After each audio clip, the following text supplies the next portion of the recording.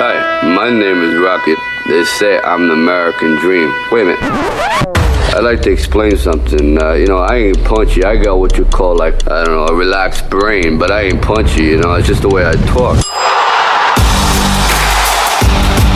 Yes, oh my God.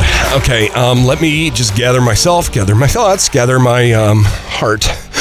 We made the list, Illinois. This is statewide. We made the list.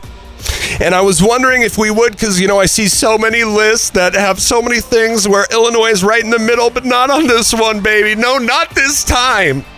It's Rocky in the Morning, 97.7 QLZ. That's right. States with the most Bigfoot sightings. We made number 5. Not too bad, Illinois. All right, 10, Georgia, 139 sightings. Why even try? 9, Missouri, 166. Yeah, I remember my first beer. Sorry.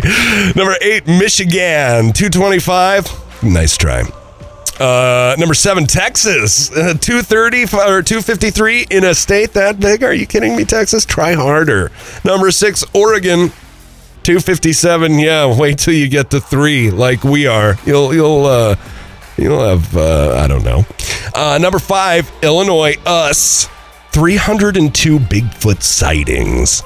Ohio, 318. Florida, 337. California, 459. And Washington, Pacific Northwest, 708. That's a pretty big discrepancy between number 1 and number 2.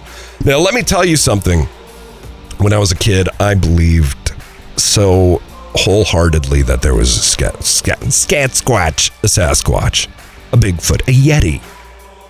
Me and my friend, Joey Babcock, we would go out in the winter, mind you, because that's when we thought he hunted, or it hunted, and we would bring a camcorder, and for like years, I joke you not, we would try and find Bigfoot.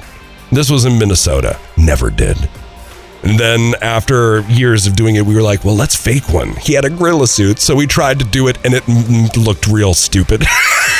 So we were like, okay, we're not going to show this to anybody because it really was sad. I'll tell you what, though, whether you believe in the Bigfoot or not, in Illinois, we have had 302 sightings, and that ain't nothing to shake a stick at.